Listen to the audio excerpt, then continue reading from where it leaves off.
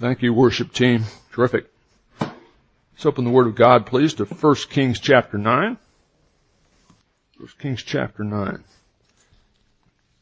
About 20 or 30 years ago, there was a television show that was called Lifestyles of the Rich and Famous. Anybody remember that? There's a guy with a British accent. I guess he was a British expatriate, Robin Leach, who would spend each episode talking about the amazing wealth and the stellar achievements of great humanitarians like Ed McMahon, Pat Sajak, and of course the amazing Kreskin. People like that. I mean, the A-list celebrities didn't quite make it. Frank Sinatra was too busy, but Ed McMahon could make it. But kind of the premise of that show was that the ultimate goal for all of us, not just for celebrities, should be to get as much money and stuff as possible, because we all know that he who dies with the most toys wins. This great American competition we're all involved in. Well, I can say this. Nobody in history, nobody who was featured on an episode of Lifestyles of the Rich and Famous enjoyed anything like the wealth and the fame of King Solomon, the leader of Old Testament Israel. But in telling his story, we'll see today, the Word of God reveals a truth that blows that premise. He who dies with the most toys wins. Blows it out of the water, because we're going to learn this truth. Having it all isn't enough, because having it all isn't all there is.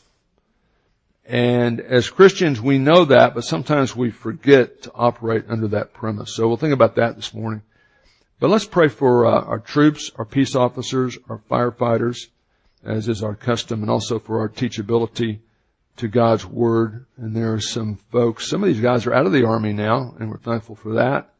I know John and Katie are at an interesting point in their military career. And we think of our peace officers. Those were 3 peace officers that were murdered back in July.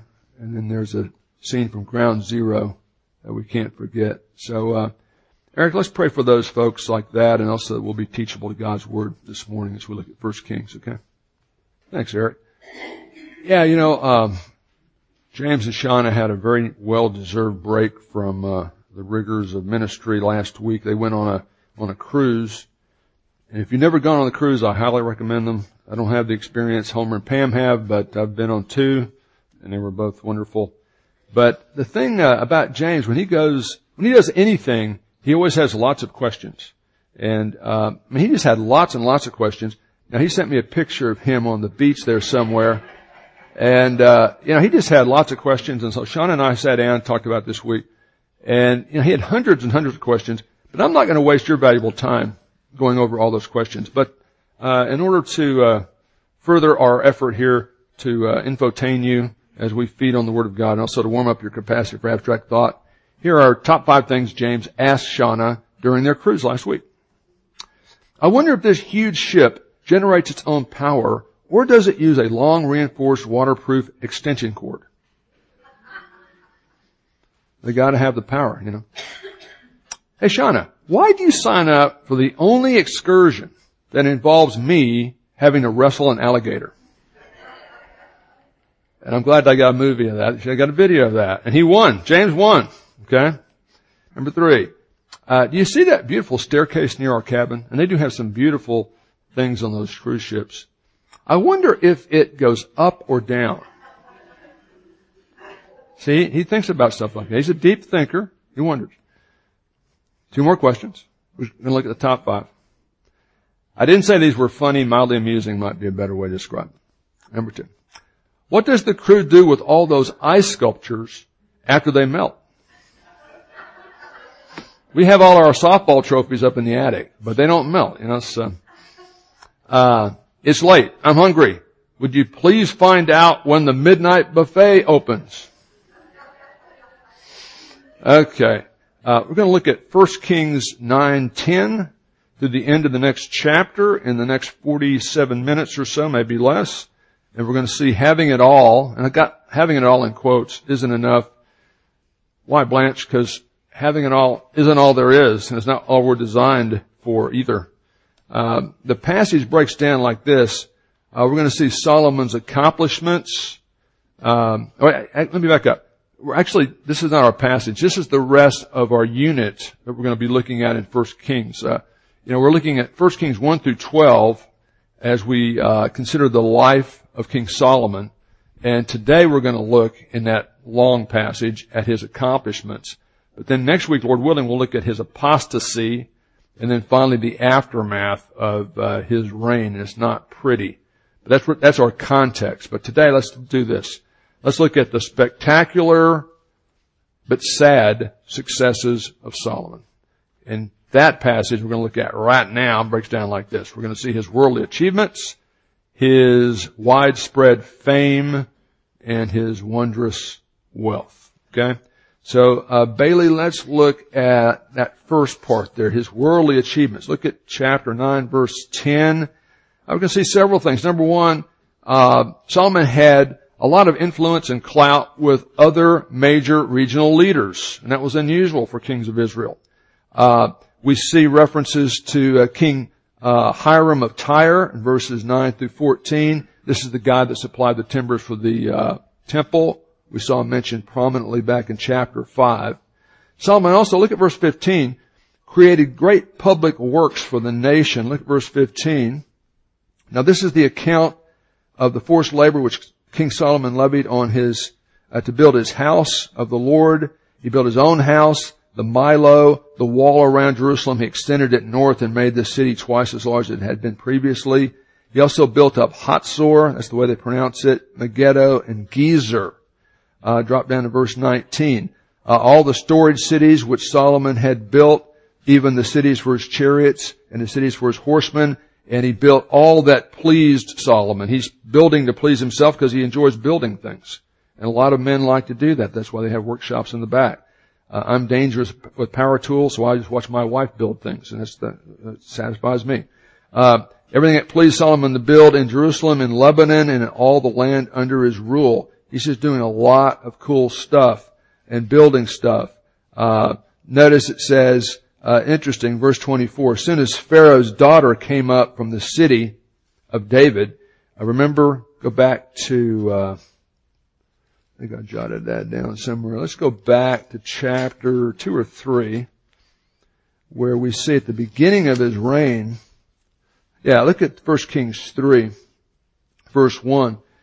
The first sign that we might have some compromise here, even though this was common for monarchs in the ancient Near East, chapter 3, verse 1, after he kind of consolidates his kingdom, it says, then Solomon formed a marriage alliance with Pharaoh, king of Egypt.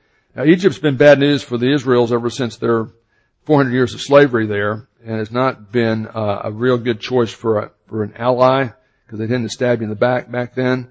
But anyway, he decides it's a good idea for him, Solomon, to marry the Pharaoh's daughter, and that was a common thing that different kings would do, because that way there was less chance that the Pharaoh would invade your country and destroy everybody in your capital if his daughter lived there.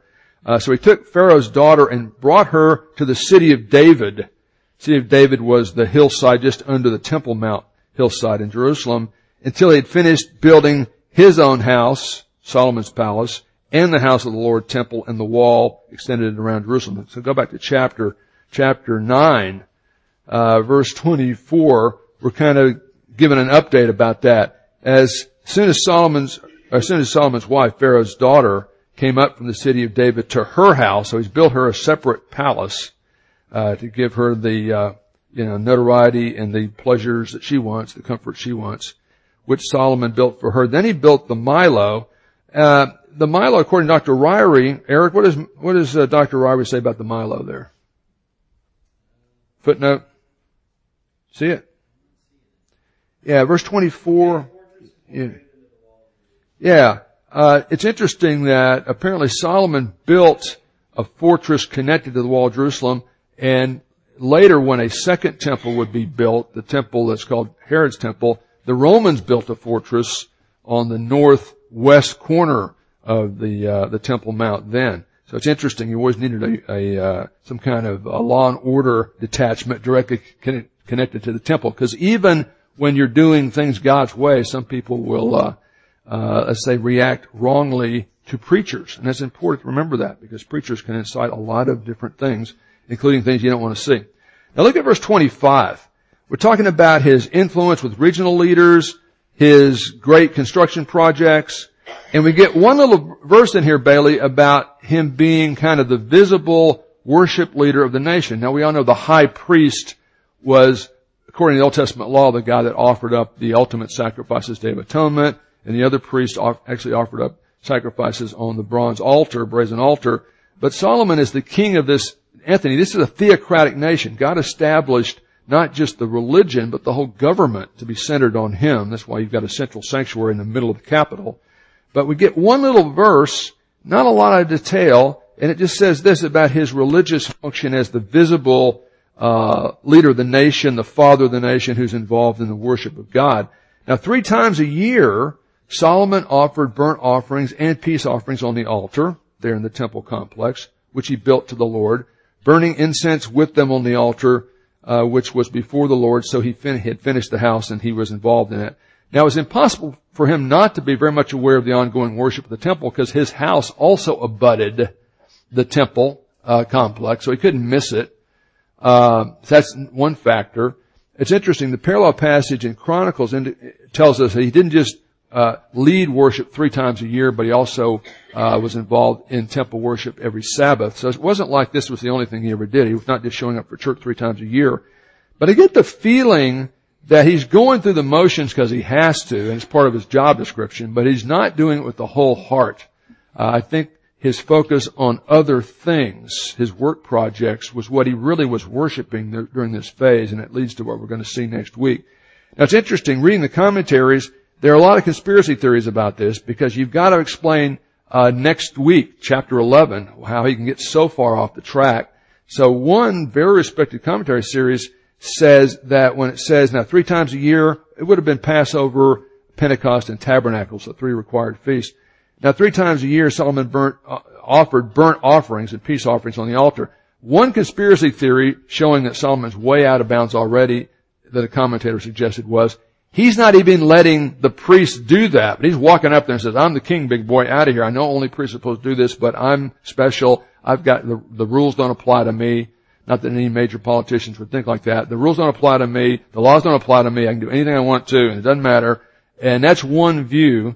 I don't think that's what's happening here. I think when it says he offered up offerings on the altar, he's presenting them to the proper priest, and the priest is doing it. It could be wrong. We can find out in heaven.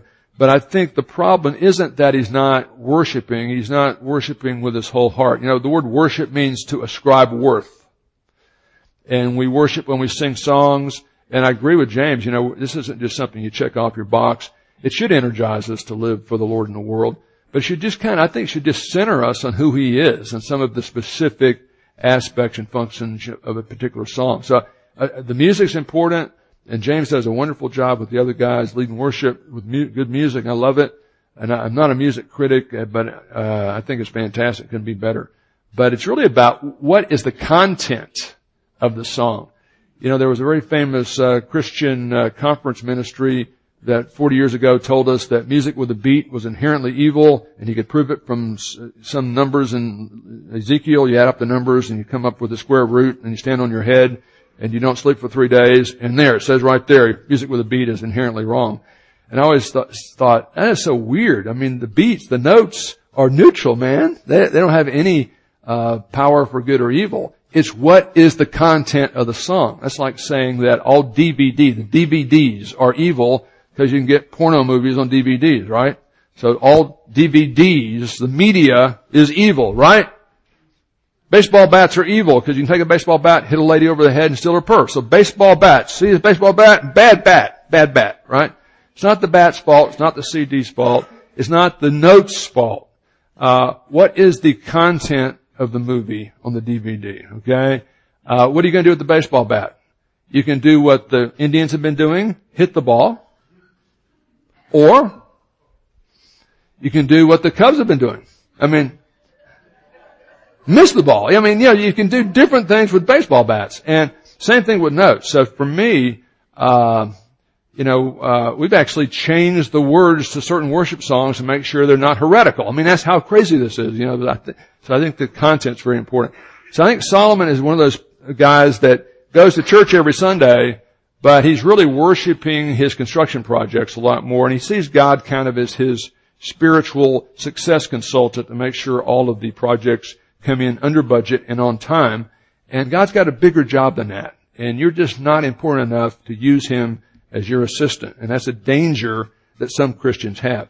Now, really fascinating to me is what we're told about under his achievements in verses 26 and 27. We're going to have the first navy in the history of Israel. He's got so much money and so much time, and he's so interested in planning stuff and building stuff and making stuff work that he actually starts a navy for Israel. And they're all landlubbers, King Solomon also built a fleet of ships in Ezion-Geber, which is near Eloth on the shore of the Red Sea in the land of Edom. Now today, it's interesting, if you go to the Middle East, you've got, wrong way. Yeah. Okay. There's Egypt, right? That's where Solomon got one of his first wives. I think she was number 2 actually. But there's Israel right there. Just little old Israel. And although they do have a coastline on the Mediterranean, they didn't really have any major ports during Solomon's reign. Now, Homer and Pam have been to Caesarea, which was a major port in Jesus' day, fast forward 900 years from Solomon, that King Herod actually built. He loved his construction projects too. But it's interesting, the port we're talking about here is Ezion-Geber is right down there. It's on the tip of the Gulf of Aqaba, which is part of the Red Sea. And the very first time I taught in Jordan, when I left, I got on a plane and there was it's one of those planes that hold 300 people. There were like 3 passengers and a crew. And I didn't understand that. But we flew not to Paris and then back home. We flew south to Eilat, which is the Israeli side of the beach resort down there. The Jordanian side is called Aqaba. But we flew down to Eilat and we filled up that plane with French tourists because we were going to Paris and then I was going to go to Cincinnati and then come to Oklahoma City. And this was in 2003 and you could still smoke on airplanes in 2003. So we had an amazing flight, just the 3 passengers and this full crew. And it was broad daylight and we could see just this beautiful, we circled around there and landed and it was incredible. Then we wait there for an hour and you get, I believe in loving everybody and I care for everyone and I got a big heart and I'm a compassionate conservative, but I do hate the French. Other than that, I love everyone. So, I've got reasons, but, we got 300 smoking freshmen. I mean, men, women, little boys, little girls, they're all smoking on this airplane. And then we flew over Cyprus, and that was beautiful. Went to Paris, and they got off, and so on and so forth. But it's interesting that he's got enough time, and he's got enough money, and he's all about building stuff because he's all about his projects. And I think to an obsessive, bad amount. I got to turn my clock back on, or we're all going to be in trouble. You know that. And watch this. So he builds a fleet of ships, and he realizes we got nobody in the nation who knows even how to sail, beyond just on the lake, Sea of Galilee. So look. He gets Hiram, his buddy, to bail him out, the Phoenician from Tyre. And Hiram sent his servants with the fleet, sailors who actually knew how to operate ships, along with the servants of Solomon, who I supposedly got trained in the art of military industrial complex as far as doing the Navy. Okay? So worldly achievements. Now let's think about Solomon's worldwide or widespread fame. Look at chapter 10. I'm reading from the New American Standard Bible, Ryrie Study Bible version. Now, when the Queen of Sheba, now where's that? Well, there's Israel, circle, right? Sheba is down where, in the southwest corner of the Arabian Peninsula, a part of what we would call Yemen today. What do you know about Yemen today? Not a good place. Very, very dangerous place. But that's where she's from. It's over 1,000 miles away, and you're going through desert most of the way to get to Israel. So you got to really want to get there. Now when the Queen of Sheba, the Queen of Yemen, we'd say today, heard about the fame of Solomon concerning the name of the Lord, she came to test him with difficult questions. She couldn't quite believe this guy had all this wisdom she's hearing about. So she came to Jerusalem with a large retinue. And that's a word that's, I didn't even know how to pronounce until I found out this week. So I'm very proud of myself. But retinue is better known as an entourage. Does that help? It's just a group of peeps. It's just important people have people around them, you know? And like James and I, you know, when we've got to try to get together and have a meeting, you know, his people have to call my people and we work it out, you know? Important people like James and I have a group of peeps. We've got a retinue, with us. And they've got camels. They're coming from Arabia. They're going through most of this desert. Makes sense. Carrying spices, very much gold, precious stones. This is all just as a gift, a preliminary gift just to get her an audience, you know. Sometimes you have to pay people in places and give money to them so you can have audience, so you can meet with high government officials. This sometimes happens, you know. I know it's hard to believe, but it can happen. So they put her in the front of the line, man. And she came to Solomon. She spoke with him about all that was in her heart. So I don't think these are trick questions. She's wondering maybe about if God, why evil? We all wonder about that. How's this going to end? Who am I? Why am I here? Where am I going? Probably things like that. I don't think she's asking him, can you compute the square root of pi without a calculator? I don't think she's asking those kind of questions, but she's a VIP. The Queen of Sheba at this period was kind of like Princess Diana. Remember, at the height of her popularity, throughout the region, she was well known. She's heard about Solomon. He's even more famous than she is, and she wants to make sure he's legit. And if he is, she wants to ask him some questions.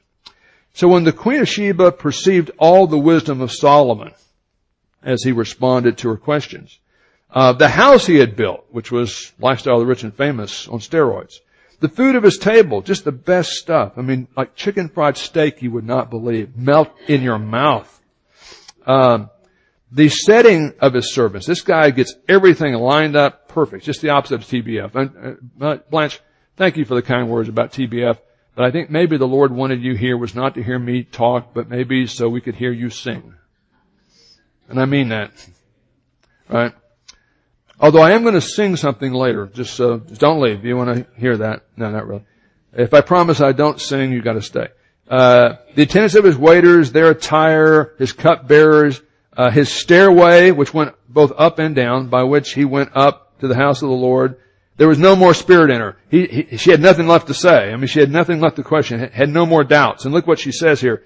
Then she said to the king, and this took several days or a couple of weeks probably, "It was a true report which I heard in my own land about your words and your wisdom. Nevertheless, I did not believe the reports until I came and my eyes had seen it." That sounds like somebody in the New Testament to me, Steve. You know, the night of the resurrection, all the apostles are behind the closed doors. They think they're going to get arrested next. Everybody but Thomas, that is. Jesus appears, freaks them out. He really is risen from the dead. Jesus goes away. Thomas shows up late. It's not good to be late for church, folks. I'm telling you, just so you'll know. You can miss something. Thomas shows up. The guy, "We've seen the Lord. He was here. What the lady said was right." And he said, "I don't believe it. I can't believe you guys. You kidding me?"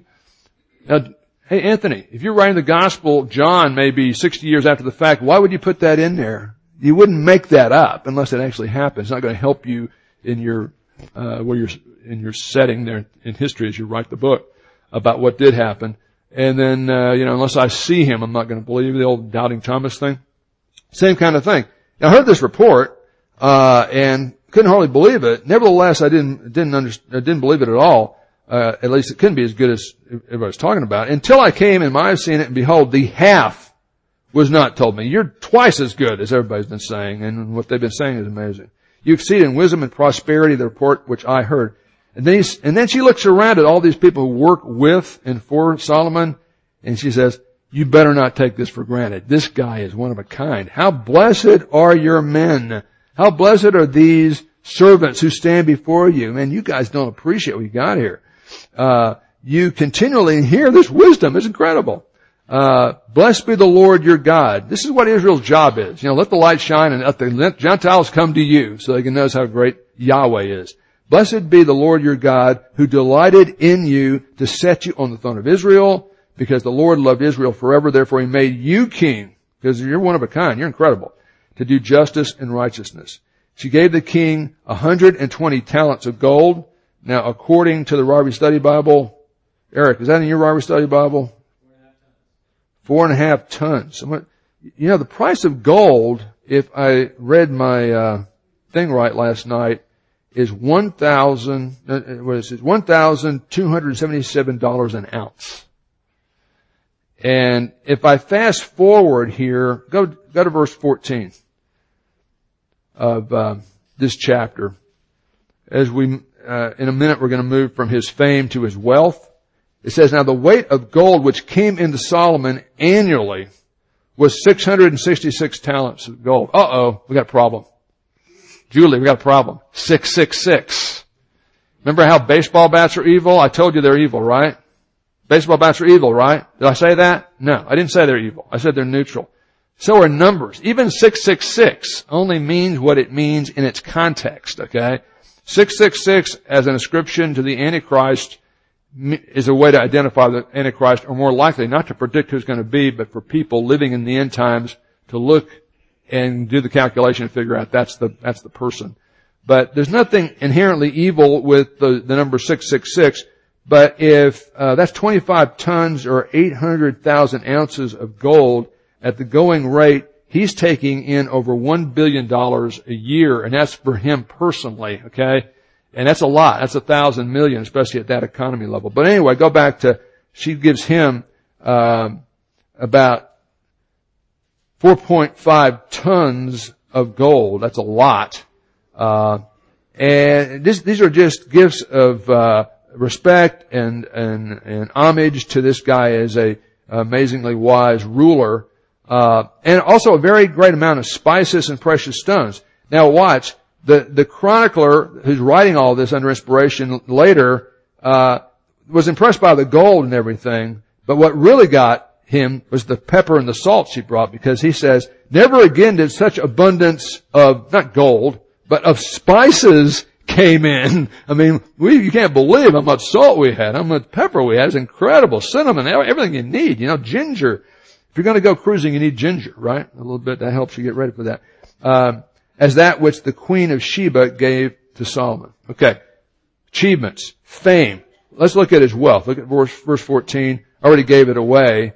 But now the weight of gold which came into Solomon. This isn't the total government budget. This is what he's taking. In 1 year was 666 talents of gold, according to Ryrie. That's 800,000 ounces. Multiply it by the price of gold, which is as I said, $1,277 an ounce, and you end up with over $1 billion. But look, a statement here that really blows my mind. Look at verse 21. All King Solomon's drinking vessels were of gold, and all the vessels of the house of the forest of Lebanon, his kind of Camp David, were pure gold. None was of silver, because silver really, comparably speaking, wasn't all that valuable in the days of Solomon, because they had so much gold. For the king had at sea the ships of Tarshish, which is out near Gibraltar, with the ships of Hiram, and once every 3 years the ships of Tarshish came bringing gold and silver, and watch this, ivory, apes, and peacocks. Now what does that tell you? Here's a lot of guy trying to fill his life with stuff, fascinating stuff. It's like when I was a little kid, we'd go to Pier 1. We lived 90 miles outside of Houston. On a big trip to Houston, we got a Pier 1. Remember Pier 1 store? Had all these exotic things, all these knickknacks you didn't need, but we just loved it. You'd find all this Eastern stuff, then you find a bust of Abraham Lincoln, the late great Abraham Lincoln, somebody once said. But he's bringing not just stuff for the economy, not just stuff to decorate his house, but apes and peacocks. Now that sounds a little bit weird, but go back to chapter 4. We notice that this guy just has an inquisitive mind, Anthony, not just about coming up with answers for people's conundrums, like the women that both claimed the baby. He's just interested in everything. He's interested in science. He just couldn't turn his mind off, kind of thing. Look at chapter 4, verse 33. Solomon spoke of trees. He was one of the first observational biologists, or botanists, I guess you could say. from cedar that's in Lebanon, even to the hyssop that grows on the wall. He spoke also of animals and birds and creeping things and fish and apes and peacocks. So this was a well-rounded guy, but he's, I think, trying to fill the God-shaped vacuum with all this stuff and all this information. If you, see God in all of that, it can be very, devotionally helpful. If you see it as an end in itself, it's not going to be very good. Now notice, our Lord Jesus speaks about the Queen of Sheba. He calls her the Queen of the South in context.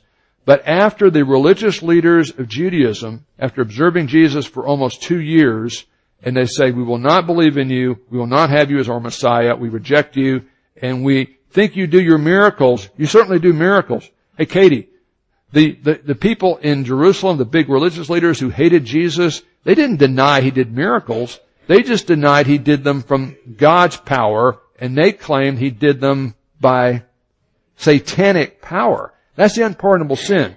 The unpardonable sin is deliberately, categorically rejecting Jesus and seeing him not as a false prophet, but as a satanically possessed prophet. And Jesus says to them in response to their rejection, the Queen of the South, the Queen of Sheba in this passage we're studying just now, came from the ends of the earth, 1,000 miles away, to hear the wisdom of Solomon. You guys have me right with you, and behold, someone greater than Solomon is here, and you don't even listen to me. And what you do is listen and distort it. He's just saying, ironically, you're doing that kind of thing. Now, why is that important? It's important because ultimately the story of Solomon, even though it's interesting and profitable on its own, is all about part of the Old Testament dynamics that bring Jesus on the scene. Because, the Old Testament, like 1 Kings, are the books written before the life, death, and resurrection of Christ. And those books tell us a lot about who the Christ would have to be, especially his lineage. He'd be a human being, not an angel or an alien. He'd be a male, not a female. He'd be a Semite, a Jewish person through Abraham, Isaac, and Jacob, of one particular tribe, one particular family, David/Solomon, born of a virgin, which really narrows it down, supernatural conception, virgin birth. And then we see the New Testament starts with a genealogy, and I know everybody fast forwards to the genealogy, but that's Matthew showing you that based on those promises to Abraham, that in fact that Jesus is in his physicality a descendant of Abraham, Isaac, Jacob, David, Solomon, and he fits the bill. And then the Lord Jesus, cites Old Testament as not just relevant, but inspired and indispensable. Okay, worldly achievements, fame, and wealth. Here's a nice graphic on the wealth of Solomon. But here's the problem with Solomon's wealth. He's making over $1 billion a year, his personal fortune. That's 1,000 million.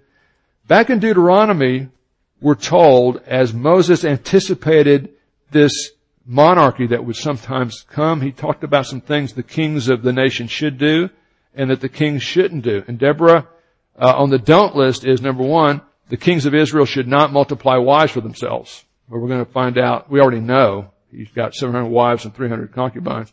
And we're going to emphasize that next week. But it also says, nor should he greatly increase silver or gold for himself. Appropriate respect and appropriate salary, of course. Mega exaggerated wealth, no. You shouldn't be the pastor of nation Israel, the political pastor of Israel, for the money. You shouldn't do it for the money. It's not about the money. It's a privilege to be able to do it. James may become rich and famous. I don't think I'm going to become rich or famous. And like I like to say, when I went in the ministry over 30 years ago, I had no desire to become rich or famous. So it's all working out real well so far. But with no envy in my heart, I just don't like it. I don't care how big a guy's church is. I don't think these guys ought to be making $15 million for signing a deal that says I'll let somebody else write a book for me, okay?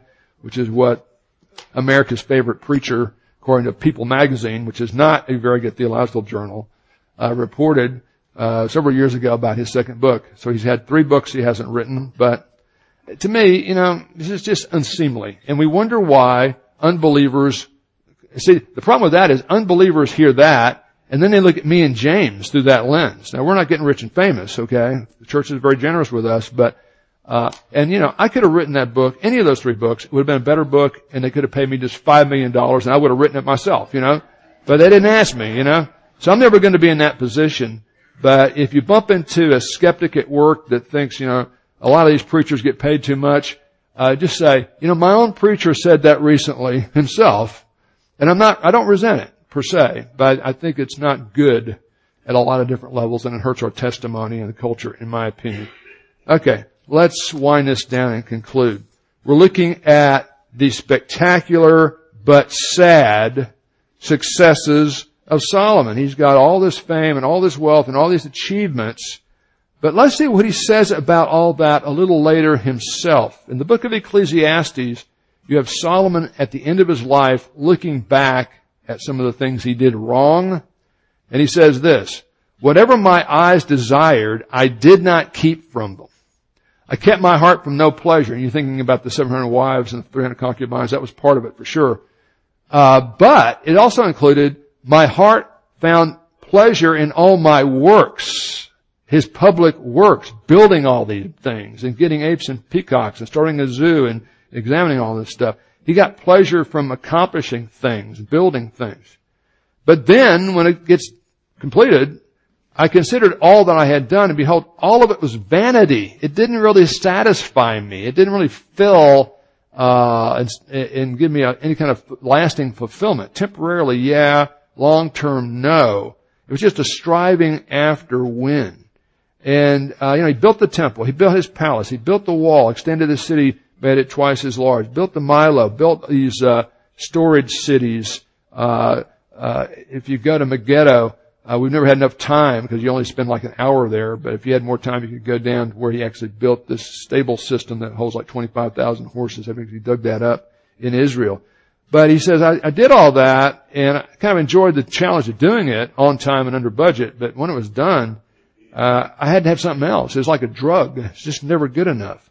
And I would say even those of us who love the Lord sometimes forget this. And if we think that our highest desire in life is to have X, it can be good stuff. Happy marriage, kids that respect me. If you don't have kids that respect you, that's tragic, man. Especially if you did the best you could. My heart bleeds for you. Fortunately, mine do, but that's just the grace of God. Because there are some great parents out there, and the kids just don't get it. And they spit in your face, and they hate your guts, and it ain't your fault, and it's gotta hurt double, triple.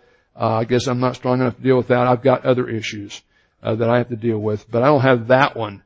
But if that's your goal, I always said, when James Dobson started the ministry Focus on the Family, I said, hey, I'm always going to focus on my family, but my core focus has got to be on Jesus, not my family. I can't worship even my family. I can't even worship this pulpit, this ministry. I can't worship anything other than the creator, savior, consummator of history, or I'm going to be messed up. So if our goal, even if it's religiously, we want to be the best song leader, we want to be the best elder, we want to be the best whatever in the church or whatever, if that's our number one goal, that's at the center of our heart, only 2 things will happen. We'll either not get what we want. We won't get that promotion, won't become CEO, won't become America's favorite preacher, whatever we want to be, even if we can justify it for good, because I'll help people if I get to be real rich and famous. You won't get what you want. You won't get what you've centered your life on for a year or 10 or 50. And so you're miserable because you didn't get what you want. You think that's why you're miserable. And usually those people get mad at God too, just because he didn't let them get what they wanted, So that's not a good place to be. That's one way you can end up. The other main way you can end up is get what you wanted, and Solomon got everything he wanted. I mean, even the Queen of Sheba came and visited him. When's the last time Queen of Sheba visited you? She ain't coming, Steve. Just forget it. And yet, as Ecclesiastes says, hey, I didn't keep myself from any pleasure. I built everything I wanted to build. I even built a navy. I built a navy for Israel with a bunch of Jews and ships. You understand this thing? And it was all vanity. Even after we got it, we had the best navy in the world on paper, but it wasn't what I really needed, So you end up unfulfilled anyway, and that's where Solomon was.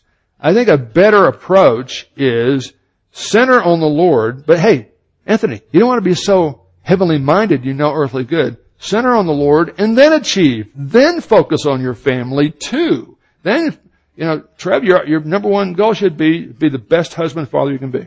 Your number one discipleship job is discipling your kids. You know, I definitely believe that. And some of them won't take. Some of them don't care. Some of them won't believe. Some of them won't listen. Some of them will believe for a while and change their mind. They'll go to college and somebody will say, hey, if God can do anything, can He make a rock so big He Himself can't lift it? Oh my gosh. I gotta say, what's the answer to that? Can God make a rock so big He Himself can't lift it? Answer is no. You can't make a rock so big He Himself can't lift it. What's the problem with that question? All the Sunday school teachers, in an attempt to oversimplify who God is, say, God can do anything. Hey, the Bible says God can do anything. He can't do anything. He can't lie. He can't die. He can't stop being God. He can't build a rock bigger than He is. There's a lot of stuff He can't do. He can't sin, right? When we say God is omnipotent, we mean there's no limit to His power. We don't say if we settle for sloppy definitions, Bible McNuggets are going to hurt you long term because you're going to have a false expectation about reality, and then you get mad at God when your expectation doesn't line up with reality, but it's your fault. It's not God's fault. I think a better way to live, and the Lord's Supper can help us to do that, is center on the Lord and then seek to achieve, as Dr. D's got a PhD, he's a world-class engineer, and he's done a lot of great things. I mean, Lloyd Davis has like 47 patents, you know. He doesn't like to brag, but I mean, we've got a lot of achievers in here, but I don't think many of us make those things the center of our lives. If you've got our Savior in the center of our pie chart, then of course we should try to achieve and do the best we can in every area. But when you do that, you can be content in the ups and downs and the victories and the defeats. And you actually look in the mirror and respect yourself. I want that's worth for you. So having it all isn't enough because having it all isn't all there is. What's the big problem with that premise? He who dies for the most toys live, lifestyles rich and famous. No, the problem is your toy, hearses never pull, U-Hauls full of stuff with them, do they? He who dies with the most toys still dies. That's the problem. And that's why the gospel will never go out of vogue, because of the universal reality of sin. We got it, and death, it's coming. But the Bible says, he who knew no sin, he who committed no sin, was made to be a sin offering for us, that we might be made the righteousness of God in Him. Because Christ died to pay our sin debt for us before God. He did the work for us, and He rose again to validate that. We can receive Him through faith and have the gift of eternal life. For by grace, and that means unmerited favor, for by grace are you saved through faith in Jesus, not of yourselves. It's the gift of God, not of works. So there's nothing for us to brag about. Salvation is not something we do for God. It's something Christ has done for us, and we receive it in simple faith. Lord Jesus, I'm a sinner. I'm guilty. Yeah, my mom and my dad, my coach and my pastor were wacky, and they probably made it worse than it should have been, but I'm a sinner. I've broken your rules. I've spit in your face. It's my fault, and I can't fix it. But I believe you can, because I believe you are the God-man Savior who died to pay for my sins, rose again, and I want you to save me. That's saving faith. Active receptive trust. Right, Tom? A little child can do that. As many as received Him, to them He gave the right to become children of God, those who believe on His name. So this is our invitation. If you've never trusted Christ today, you can do that right where you sit. If you've done that, beware the fable that now God's your spiritual success coach and your spiritual success consultant, and He works for you to make sure you get everything you want. He's your guarantor of earthly comfort. Actually in the plan He's got, which is the only one that actually counts, He sees our character as more important than our circumstances. And we tend to get it the other way around. So I'll end with this. We've been made for something bigger than the biggest business deal, the biggest construction project, the happiest marriage, the best relationship with your kids you could imagine on this world. We've been made for someone, the Savior, and somewhere, heaven, that's out of this world. Assuming that anyone, lowercase a, or anything on earth can ultimately satisfy us is not just incorrect. It's a dangerous spiritual dead end. And we're going to see where that kind of thinking ends up in Solomon's life, Lord willing, next week in chapter 11. Okay? Have a word of prayer. Father, as we approach the Lord's Supper now, and as we reflect on this message, I pray that this would not just be information. it would be transforming truth for everyone, including myself, and that we would re-energize and refocus on centering our lives on the Savior and Lord Jesus Christ, and then pursue excellence in everything we do, but not to fulfill us or to glorify us, but to please and to glorify you. We pray these things in Jesus' name. Amen.